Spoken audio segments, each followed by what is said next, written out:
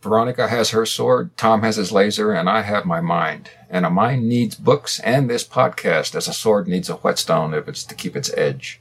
Go to patreon.com/swordandlaser to pledge support and sharpen your mind.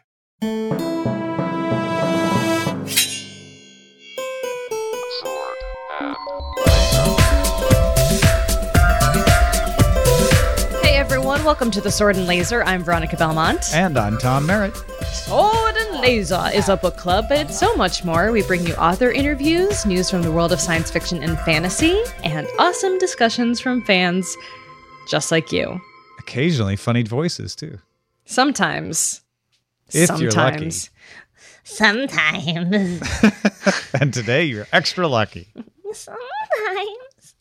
What are you drinking? Nothing. Not a darn thing. I'm drinking jet lag. That's what I'm drinking. Oh, yeah. You've been all over the place. Tom, tell them about all the pictures you sent me. Yeah. So this actually has a sword and laser connection because I went to 2 weddings this month. One was in England, in Suffolk, in a little tiny town in Suffolk.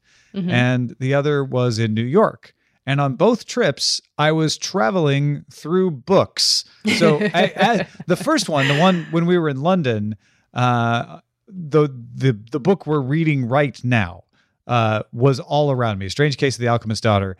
I was on the subway, or the tube, as they say, and I was like, "Oh my gosh, there's Baker Street!" And one of the Baker Street stops, I think on one of the lines, I can't remember which, has like silhouettes of Sherlock Holmes, in the walls and everything. So I snap a picture of that.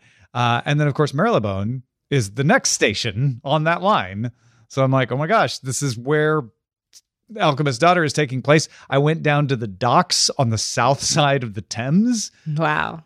Which I don't want to get spoilery, but that also is a location where events of significance take place. Yeah, episode. But I know some people skip the wrap up. So we'll keep the spoilery parts to the end. But yeah, everywhere I went, Secret Case of the Alchemist's Daughter was popping up around me. And then when I was in New York, I made a point of going to the Dakota Building so I could get a little time and again feeling and look around there. And I actually went by Madison Square Park as well. Neat. You should put the picture you took in the show notes. Should. Yeah, that'd be cool. I have it in text too if you can't find it. Well, no, you know how hard it is sometimes to get a picture off your iPhone onto your laptop? Yes, you have to like airdrop it to yourself. And I know, it's silly. But yes, I think I can do that. It doesn't take long. It's just like annoying. Well, I am drinking a rosé. I had a very long French name that I did not commit to memory. So I guess I'll be on the fun time train for this episode, and Tom will just have to be the conductor. D'où est-ce que tu viens? What? Where are you from? In French? Did you say that in French? Sort of. I think I misconjugated the last verb. Okay. There was French. That would be ¿De dónde eres tú? Ah, ¿de dónde eres tú? ¿De dónde eres tú? Where are you from? Estoy de Greenville. Estoy de Greenville. That's exactly how you would say it, right? Estoy de Greenville. If you're from Greenville, that's how you say it. All right. Let us jump into, now there's like Spanish speaking folks who are living in Illinois, like, idiot. So I apologize. Native Spanish speakers probably would not say Estoy de Greenville. There might be dos speakers of Spanish in Greenville. Just saying. That aren't the local high school Spanish teacher. My apologies to them. My high school Spanish teacher's name was Sharon O'Boyle. Okay? I'm just saying. I'm just saying. Let's jump into the quick burns. I'm just saying. Yes, Mark posted that good news for Chuck Wendig. Invasive. This is good news for us, too. Invasive is in development for a CBS TV show, although because CBS just does things like this, it's not going to be called Invasive. It'll be called Unthinkable. Okay. But it's an FBI drama. Jerry Bruckheimer is involved. Wait, no, I'm sorry. Yes, no, that's right. It's from Jerry Bruckheimer Television and MacGyver executive producer David Slack. Thank you. Yes. And so, yes. And it's going to be written and executive produced by Slack. And of course, Chuck Wendig's, it's based on Invasive from 2016. It's about a brilliant futurist trained to see danger around every corner who's recruited by an uncharacteristically optimistic FBI agent to identify the threat that only she can see coming and stop them before it's too late. Yeah. This is going to be good. I can't wait. I'm so excited for Chuck, too. It was super funny. So I went to go see Chuck and Fran Wild and wait, why is this happening to me? Why is this happening to me? Iron Druid Chronicles. Why? You literally are just looking at me and folding my arms like a horrible person. Oh my God. Now you're typing. I don't know. Oh my God. What has he ever done for us? What kind of Tullamore Dew whiskey has he ever brought to us? Why is this happening to me? He's my favorite. Oh, God. It's just getting worse. Please just say it. Please just say it. No. Kevin Hearn! I'm a terrible person. I'm a terrible friend. I'm a bad journalist. What I would say, Veronica, is that all that Tullamore Dew whiskey that he brought you had an effect. Apparently. Okay, so I saw all these three amazing people, and this news had just broken that day. And so I go up to Chuck and I'm like, hey, congrats on the news. But as soon as I said it, I was like, oh my God, I forgot what the news was. I knew what the news, I knew there was news because it had happened Chuck said, that well, at least day. You remembered my name. And he goes, and congrats on your news. And I'm like, and I just smile and start nodding. And I'm like, uh-huh. And then Fran goes, hey, yeah, 10 years of Sword and Laser. That's amazing. And I was like, oh, that was also that day. It was literally that day. And so yeah. So I'm apparently, all this story should teach all of you is that I'm losing my memory at an accelerated rate. Who are you again? Where am I? What are we doing right now? So anyway, I'm sorry, Kevin Hearn. I have read all of your books. I'm a terrible person. I love you. You've been an amazing friend to the show. I don't know why I just brain farted all over your name. Poor name. Just brain farted, explosive brain farts. Oh, gross. Just That's disgusting. Embarrassing levels. I really just should have stayed home from work. Anyway, that's where we're at. Okay. Hey, Danielle reminded us that on October 19th, Philip Pullman's La Belle Sauvage, The Book of Dust, was released. Yeah, the cover looks pretty cool. I'm excited about this one. I don't know much about it, though. I've actually been keeping myself from knowing too much about it. I know it is in a parallel timeline to the original 3. Okay. To his Dark Materials. There's going to be a new trilogy, and it takes place along the same path, but with different characters. So we'll get some crossover with that story, apparently. Oh, that's great. I'm looking forward to that one. Tassie Dave says Roy Dotrice, known here for his fantastic audiobook readings of A Song of Ice and Fire, not Feist and Ire, has died at the age of 94. He was originally meant to play Grandmaster Pycelle in the TV series, but was too sick at the time. He did end up playing Hallyne, the Pyromancer, in 2 episodes of season 2. Hallyne, Halllyne. And I remember that too, and that was super Kevin cool. Hearn. You're the worst. And I so deserve that. Honestly, we have two obituaries here at the end. Not a lot of news in this last fortnight, but passing of Roy Dotrice. Age 94, lived a very full life. But amazing very sad voice actor, because yeah. He is the voice of A Song of Ice and Fire for so many of us. I agree. I think he holds a record for the most different voices done in narration too. Really? Because he's done so many different books. Wow. That's incredible. William also says the great Julian May sadly passed away on October the 17th, 2017. Miss May was inducted into the first Fandom Hall of Fame in a ceremony at the 73rd World Science Fiction Convention. Miss May was most famous as the author of the unique intervention Galactic Milieu.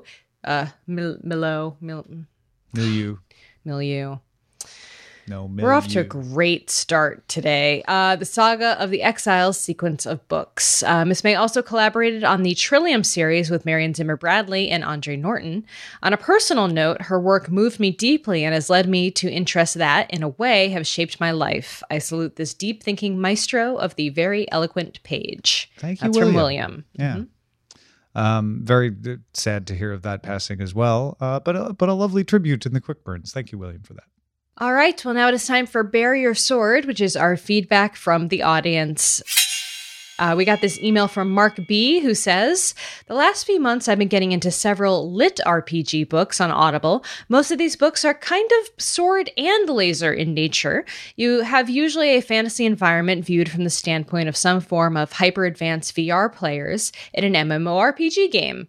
Every series is different, as you have different game rules, needs to log off, interactions with the real world, uses of social media, flaws or hidden features in the game, etc. If you haven't looked into the genre, you might want to try it out. Oh, and by the way, he met us at several DragonCon sessions, so nice to re-meet you, Mark. Yeah. Very cool. Also, Lit RPG, thank you for bringing this to our attention. I can't believe we haven't talked about it before now, because these are, I think, this decade's Pulp Fiction. Explain. Well, okay, so Pulp Fiction in the 40s and 50s was just crank them out as fast as you can. We don't really care whether they're good or not. And of course, you have a lot that isn't good, but people just wanted space adventures, right? So put somebody in a spaceship and have them do things, and we'll sell it. And of course, out of that, you get people like Philip K. Dick, right, or even Arthur C. Clarke, sort of skimmed the top of that as well. You have all these amazing authors come out of that.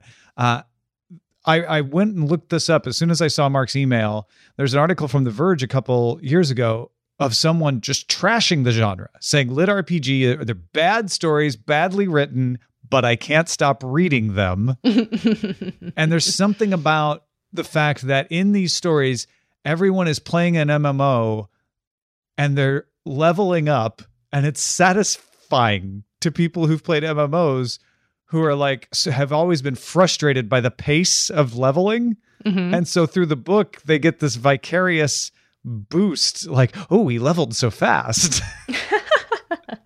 At least that was what this Verge article was about. So anyway, I think there's probably some gems. There's probably some amazing stories out there, but Audible is filled with these things, apparently. Really? Yeah. Yeah, this is not something I know anything about. And I'm surprised it hasn't even been highlighted for me in Audible, because I spend a lot of time in Audible. I would imagine that the algorithm would know that maybe this would be something I would be interested in. Perhaps. I'm fascinated by this now. So big thanks to Mark for sending this in. Yeah, that's pretty cool. Okay, I'll read the next one. This one comes from over on Goodreads. It's about science fiction horror stories. Rachel says, since it's the month of October, I was looking for recommendations of some science fiction books with horror elements. That's funny, because so was I. There are two of my favorite genres, and I love seeing them come together. I just read the Tor.com novella, The Ghost Line by Andrew Neil Gray and J.S. Herbison, which is basically a haunted house story set on a spaceship. Any suggestions for more creepy SFF? Now, this is how we kind of got, this is Veronica talking, this is kind of how we got back to the Alchemist's Daughter, because that's what I tweeted about. I was like, oh, I want something that's kind of spooky fantasy-ish, something that kind of crosses those two genres for October. Exactly. Have you seen, sidebar, have you seen the Venn diagram of Werewolf Bar Mitzvah? The Venn diagram? I don't think so, no. It's, I'll show it to you. Or if you Google Venn diagram Werewolf Bar Mitzvah, hopefully it'll come up. Now I have to check too. Werewolf Bar Mitzvah. Spooky, scary. Yeah, it's that's kind of how it goes, but it's a multiple, it's 3 different circles. Oh, Wait a minute. That's not it. This is I'll starting to recognize it when I sound see it. familiar. Oh, yes. Oh, I so think there's it's the second. It's spooky, scary, boys becoming men, men becoming wolves. And then they intersect at werewolf bar mitzvah. That's right. That's right. And then there's, here it is. Yeah, it's spooky. Okay. So it's spooky, scary is one circle. Boys becoming men is another circle. Men becoming wolves is the bottom circle. Yes. Spooky, scary crossover is the Wolf of Wall Street with men becoming wolves. Men becoming wolves crossover with boys becoming men is Teen Wolf. Yes. Spooky, scary with boys becoming men is puberty. And the collective combination is werewolf bar mitzvah. So there you go. And genius. Amazing. But not a book. Not a book. So does it answer Rachel's question is what I'm trying to say. No, but Brian says Lovecraft has a few sci-fi horror shorts like Cool Air. Many forget that sci-fi was a big part of his work. And to be selfish, my sci-fi book Shift has horror, atmospheric, and occasionally gruesome elements to it, and is 99 cents on Kindle until Saturday. Nice little plug there. But definitely look into some of H.P. Lovecraft shorts, he goes on. Louise posted that Adam Christopher has a sci-fi series called Spider Wars that definitely has horror elements. The first book is The Burning Dark. There's also a novella Cold War on Tor.com set in the same universe. And Trike says that, of course, the granddaddy of the entire genre is Mary Shelley's Frankenstein. He would also add The Island of Dr. Moreau and I Am Legend by Richard Matheson. A.E. Van Vogt's The Voyage of the Space Beagle is pretty much Alien, written 40 years earlier. And now that I think on it, lots of classic SF has edges into horror. The Strange Case of Dr. Jekyll and Mr. Hyde, Invasion of the Body Snatchers, The Day of the Triffids, The Midwich Cuckoos. So there's a lot of interesting things and a lot of old-timey things and a lot of things that tie into our book. I think William has a really good list here. Chalky by John Wyndham, Blind Sight by Peter Watts, which we've read. Cyclone by Greg Bear, that's spelled Psychlone. And even Embassy Town by China Mieville. Oh, yeah. I would probably put not just Embassy Town, but most of China Mieville's. Perdido Street Station, for example, is another one that was definitely maybe not super sci-fi, actually. Maybe more, how do you describe that book? I guess maybe a little more fantasy-ish, creepy horror. Yeah. I would say. Yeah. And Michelle points out Annihilation by Vandermeer. Oh, yeah. That's a great one. That's definitely got a creep factor to it, for sure. Totally. All right. Well, should we talk about, before we talk about our creepy book pick of the October month, we're going to talk about our next month's pick that Tom selected. Tom? Yeah, I mentioned last episode that I wanted to pick a book by Connie Wills. She had been on my short list of people to pick for a long time, and then someone nudged me and said, "Hey, what about Connie Willis? Why haven't you picked her?" And I said, "Yeah, that's right." Yeah. I mean, I was just about to do that, and so I did. So we did a 4-book poll on Patreon, and let me tell you, I read up on this before I picked the poll. People think that I don't think about things ahead of time, but I really do. I read up on this, and people very widely said you can read her books out of order. Yes, they're in the same universe, but they're not cliffhanger series where if you read them out of order, you're throwing everything a whack. So I put 3 books from the same series because they all won Hugos in there, and then I put a different one in there to kind of level it out. And a lot of people were very upset that we were voting on books that weren't the first. But that's why we do a vote, so you can win. And you won. Doomsday Book by Connie Willis is the book that we're going to pick this next month, and it is the first in the series. So everybody wins because it's a great book. It's Hugo winner, and you won't have to risk being out of order if you're obsessive compulsive. And there was another book that, so we had our Sword and Laser local meetup last night, and Michelle was there, and Michelle was laughing because it was her first time at book club, by the way. Welcome to in-person book club. And she was noting, I can't believe Tom put up such and such book because it is like basically like an unbelievably long book that was so long that they actually split into 2 books. Oh, yeah. No, it is. It actually won a Hugo Award as 2 books, which is why I put it up as one element. Which one? The one we're reading? Blackout.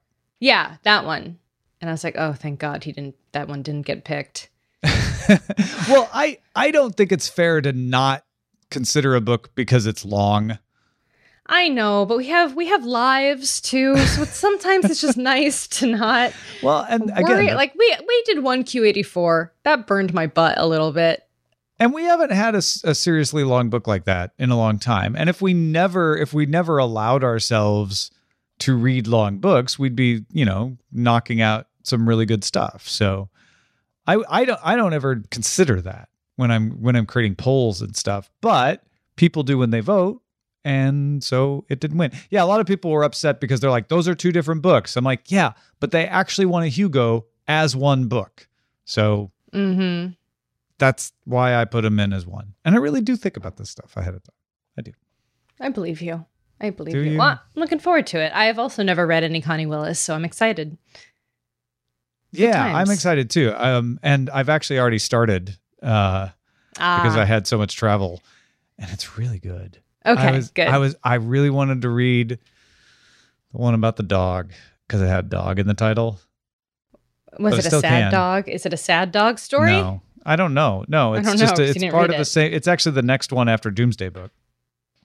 Well, I'll have to look it up on doesthedogdieinttheend.com. It might not even have a dog in it. This is getting worse and worse every minute. This went from like a book that might have the dog. The name of the book is To Say Nothing of the Dog. To Say Nothing of the Dog. Okay. Yeah. So I don't think it's about a dog. Okay. Blackout All Clear. I always forget All Clear. Blackout All Clear. Always listed as one book. It is very long. Anyway, Doomsday Book. We haven't said anything about what this book's about. It is the Oxford time travelers. These are time traveling historians. And so the whole setup is that historians are observing the past by traveling to it, but the physics of time travel are such that you can never travel to a point where you could change something. So certain points in time you just can't go to. So you just have to be useless in time travel? Well, no. Well, you can't change the past. You can't risk changing events. So you just have to go as an observer, and it won't let you go anywhere where you could change the past. Also, if you're trying to get somewhere and you might change the past if you went there, they'll do what's called slippage, where it's like, oh, you end up going like 4 hours later or maybe a few hours earlier. Okay. All right. Don't want slippage. And so this the main character in Doomsday Book is headed to medieval England in the 1300s to observe things there. And there's a little controversy over it because this is the first trip for the medieval chapter of the time traveling historians.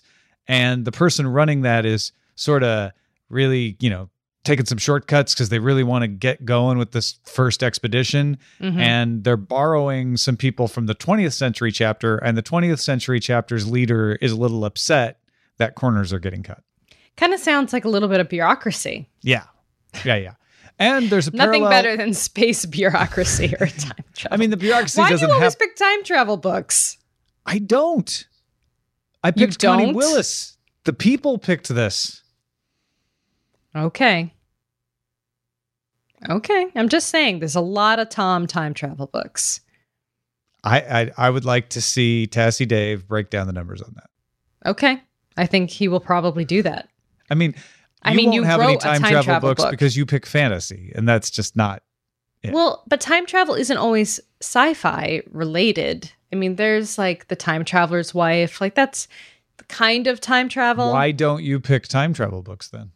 Because you pick all of them. No, I didn't pick Outlander. We've read all of them. We haven't read Outlander. Yes, or the time traveler's wife. Didn't we read Outlander? I mean, that was Vaginal Fantasy. Yep. Do you want to read Outlander? I'm watching stars. That's also long. It's really good. That's a really long book. I'm really good at watching television.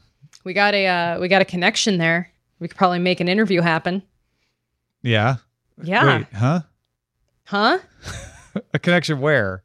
With Diana Gabaldon. Oh, yeah. No, that would be great. I thought you meant at the TV show. No, not at the TV show. Though I would love to interview the actors. That'd be fun. Yeah.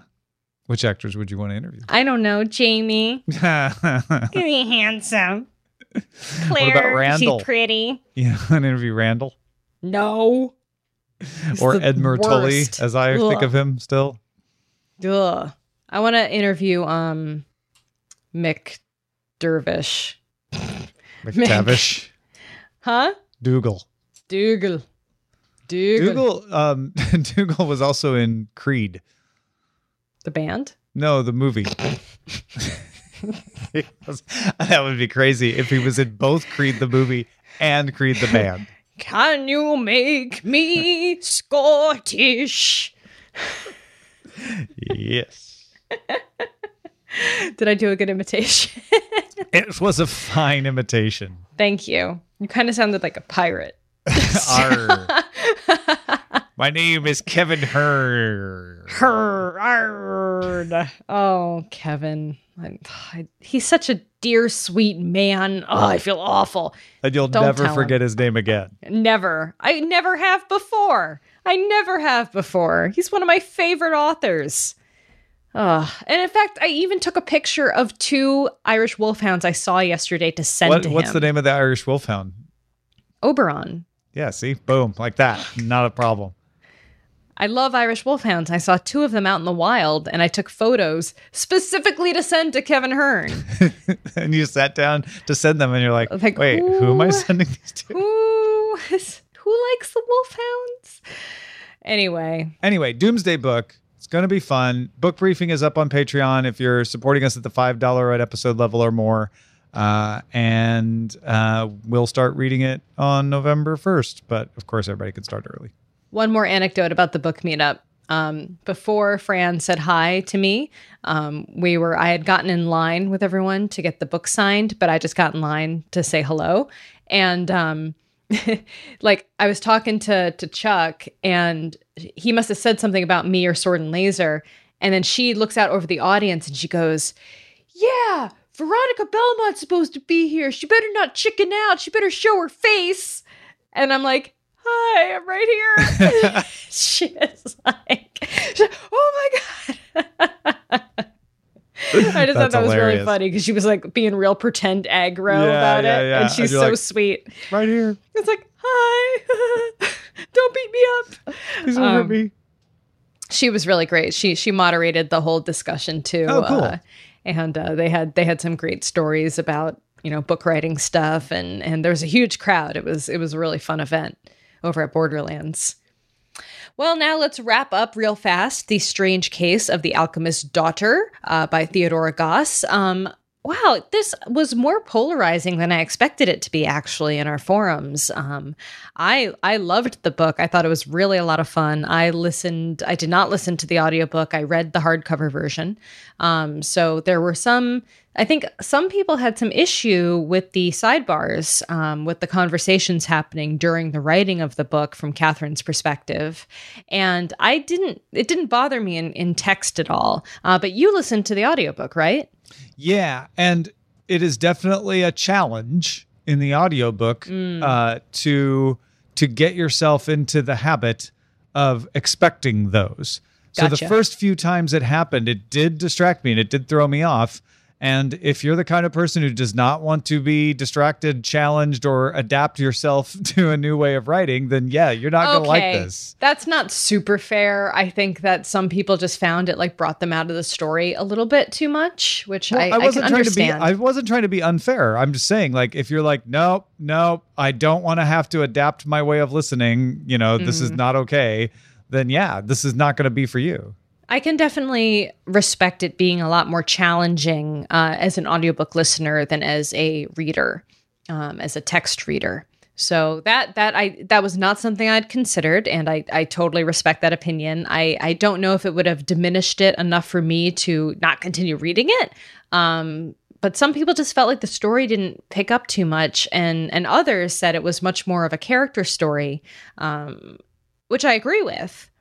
But we can dig more into that. So now that you're able to talk fully about the book experience, what did you love about it, or what did you not like? I actually came to really love those sidebars. Like once I put myself in the position of expecting them and understanding them and knowing like, okay, this is going to be little side conversations. Mm-hmm. They added so much because you get to know these characters, in some cases before you really meet them in the story. Oh yeah. So much better than you would have otherwise, to the point where by the end of the book, I was actually going, oh, I know what she's going to say about this little, about this section. The main story itself, I just found absolutely delightful. I loved how elegantly she was able to bring these characters together and maintain a very different personality for all of them. Yeah. And make me believe that was actually a cat that turned into a human. Yes. It was a puma lady. And this is what a puma that became a human would act like, and would be not entirely trustworthy. And the thing I was most worried about was the Frankenstein element of it, and how that would be treated, because I'm a big fan of Mary Shelley and Frankenstein, and from the book jacket cover you get the feeling that and early on in the book even they kind of diss Mary Shelley, and I'm like, where are you going with this? But I thought that ended up being maybe my least favorite part of the story, but certainly handled in a way that made sense. Well, I think they're saving more for later for that, too. I think that was definitely like a peek into what might happen in the next book. But yeah, speaking of the sidebars, Adam says, I love the premise of the book, the seeking to answer why all the Victorian mad scientists never made a woman monster.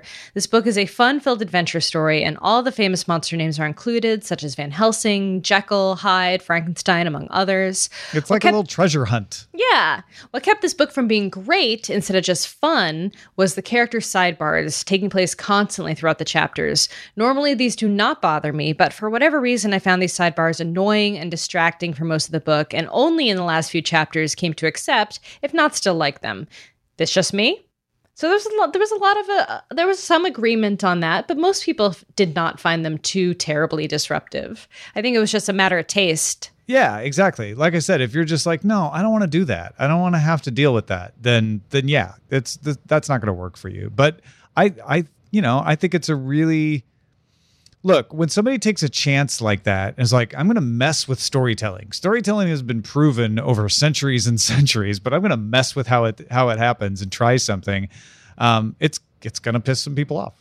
Oh my God. So Chris did a drawing of one of the current book picks, and he did all the characters, and they're amazing. You mean when you say one of the current book picks, you mean this one? Yes, he said he started his post is, it's been a while since I posted a drawing from one of the current book picks, maybe since we read Tigana, but I'm halfway through The Strange Case of the Alchemist's Daughter, and I couldn't help but do a little sketch of the characters. Be warned, I might not have listened too closely when they did all the character descriptions. Also, I don't really know too much about the period clothing, so don't look too closely. I think they're really pretty great. I can tell exactly who's who. Mm-hmm. Yeah. This is Poole, there's Diana, there's Justine. So I'll put that put that in the blog post as well, won't you? Well, won't you be a love and put that? The link to this thread will be in there. Well, put the picture in the blog post. Put it in the blog post. I'll do it. Fine.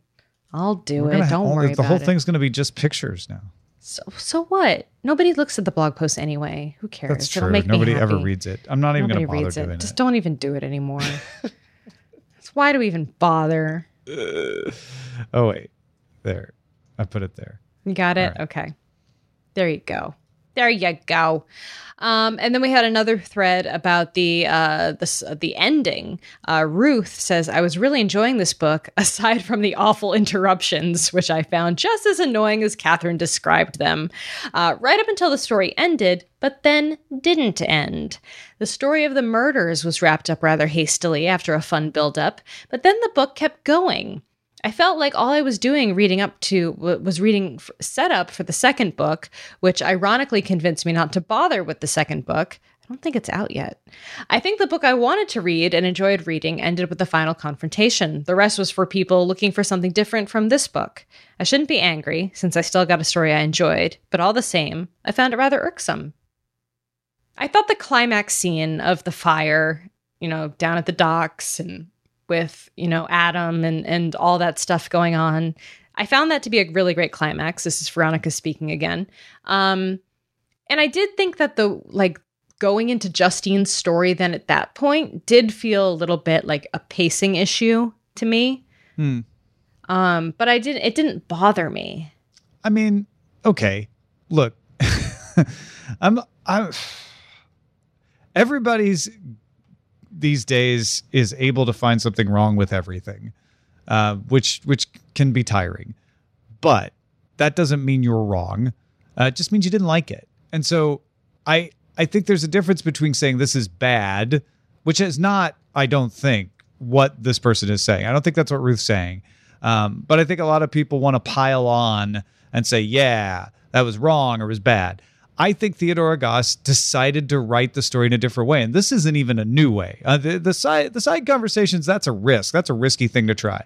This is actually an established way of writing stories with a longer denouement or even an epilogue, where if you're really enjoying the world and the story, you get a little more. And that's the way I felt about it, was like, oh, okay, so I guess we're going to keep going with the story, but that's kind of cool because what? I didn't want to leave yet. I didn't want to get kicked out of the bar, so I'm fun with that. If you're like, nope, I like my stories to be tight and written up, then yeah, this is just going to feel like extra stuff thrown on, and it doesn't fit, and it's not necessary to the main story. I don't know if I'd call it a pacing issue because I think it was done intentionally. I don't think it was something. I think of pacing issues being something where if the author would have noticed it, maybe they would have fixed it. And I think she intentionally said, we're wrapping up the murders, but now I want to give you a little more of this world to hopefully intrigue you and entertain you enough to want to stay in it and keep reading more. And it didn't work for Ruth. That's fair. Yeah. I didn't think about it at the time. So this is probably also me just noticing it after the fact or overthinking it after the fact, I guess. But I loved the book. I really did. Yeah, I really enjoyed too. it. I thought it was really fun. I can't wait for the next one. I'll definitely read it. So there, guys. I definitely thought about it when the murders were wrapped, and I was like, hey, there's still a ways to go. What else are we going to get? And to me, it was a bonus. It was like extra innings baseball, And yeah. Some people in extra innings, they're like, I just wanted it to end at 9. I don't want more baseball, and I get that. I had another comment that I was going to talk about that stood out to me. I'm sorry, I lost the thread where I was reading it earlier, and I was about to respond to it. Actually, I was in the process of responding, but I'll just do it on the show instead. All right. Someone said that they thought that Holmes was unnecessary in the story, that he having Holmes there didn't really add anything to the tale, that it was just kind of superfluous and they could have done everything that he did with them. They didn't need him there. And I just 100% disagree with that. And the reason I disagree with that is because this was Victorian era England. And if 3 of these women were out walking at night without escorts, for example, they would not escape unnoticed. Sherlock and Dr. Watson were essentially vehicles for them to do this. They facilitated them being able to get all this done just because of the time that they lived in. I mean, they gave Mary money. When she couldn't afford the train, she wouldn't have been able to get out there to do that research. They were just they were a very convenient vehicle for them to get a lot of stuff done that would have taken them a much longer time or been very difficult as young women in Victorian era England. A lot of that would have been even more difficult or impossible. Yeah, I mean, you can make the argument that like, well, hey, this isn't supposed to be realistic because it's got Frankenstein and Puma Lady and stuff. Yeah. But there is, Theodora Goss made a choice to say we're setting it in Victorian England. It's an alternative one, but in most respects, it is like ours was. Still has the same social mores. It's still except for a couple of things, like for instance, Sherlock Holmes being real, right? Yeah. Yes.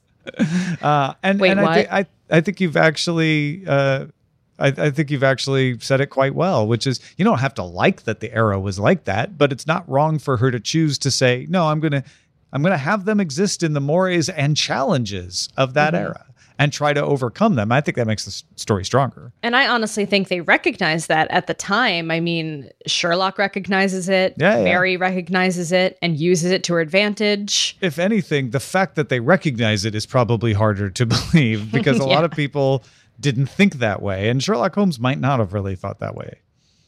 So one of the reasons I picked this book was because I'm such a Holmes fan. Well, yeah. Also, it's Sherlock Holmes. How can you not like having it? I know. It just made me happy. And he wasn't like his worst self in this book. He was actually maybe even a little nicer than I tend to think of him. Even from the Conan Doyle books. Like he's always been a gentleman. He's always been very, courteous to most people. Yeah, he for the most starts part. more Holmesy when we first meet him because isn't he shooting the wall? Yeah, and then he like warms up.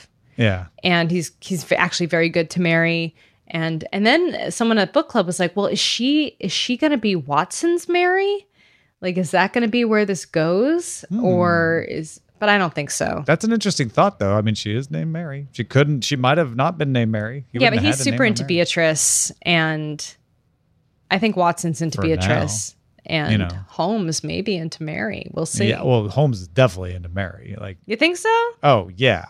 He doesn't offer her that position otherwise. Come on. Well, maybe he knows she needs it. He's just being practical. And he also needs it. Logic. Okay. I mean, all of her sisters, quote unquote sisters, are saying the same thing. They're like, "Oh, we know why you got this. Why he offered that. Come on." Oh, all right. Maybe I'm just being naive.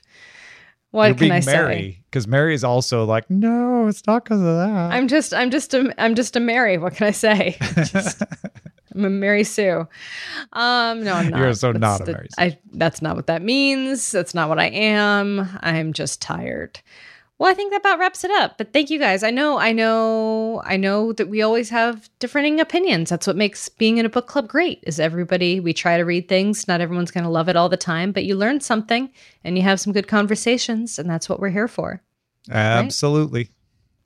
And by the way, we are also here for you guys, our patrons, and you can help support the show by visiting Sword and Laser at Patreon at patreon.com/Sword and Laser. Did you like that? Did you like that? Was good, right? Well, no, except it was for confusing. that, I literally wrote in people's names for you to thank. I was going to get in. thought you were going to jump in there, but we will thank. Well, I mean, you've never done it this way, so I got confused. I wrote it so that it would all be one for you. It'd be seamless. But I'm a creature of habit. No one would even know that I had written it. But I'm a creature of habit, and I always just I expect patterns. I have ways of doing things. Which is why you changed the pattern and didn't read this time. Because I got confused. Our show is currently entirely funded by our patrons like Logan, Carmen, and Gregory.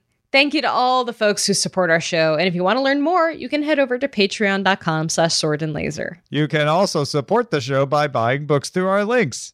Find links to the books we talk about and some of our favorites at swordandlaser.com/picks.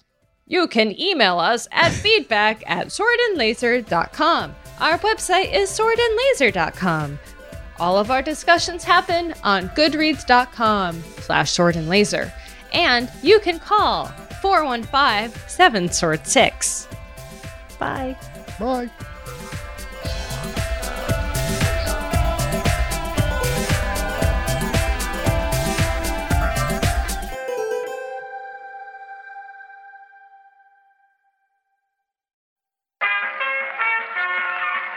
This podcast is part of the Frog Pants Studios Network. For more information about this and other shows, visit frogpants.com.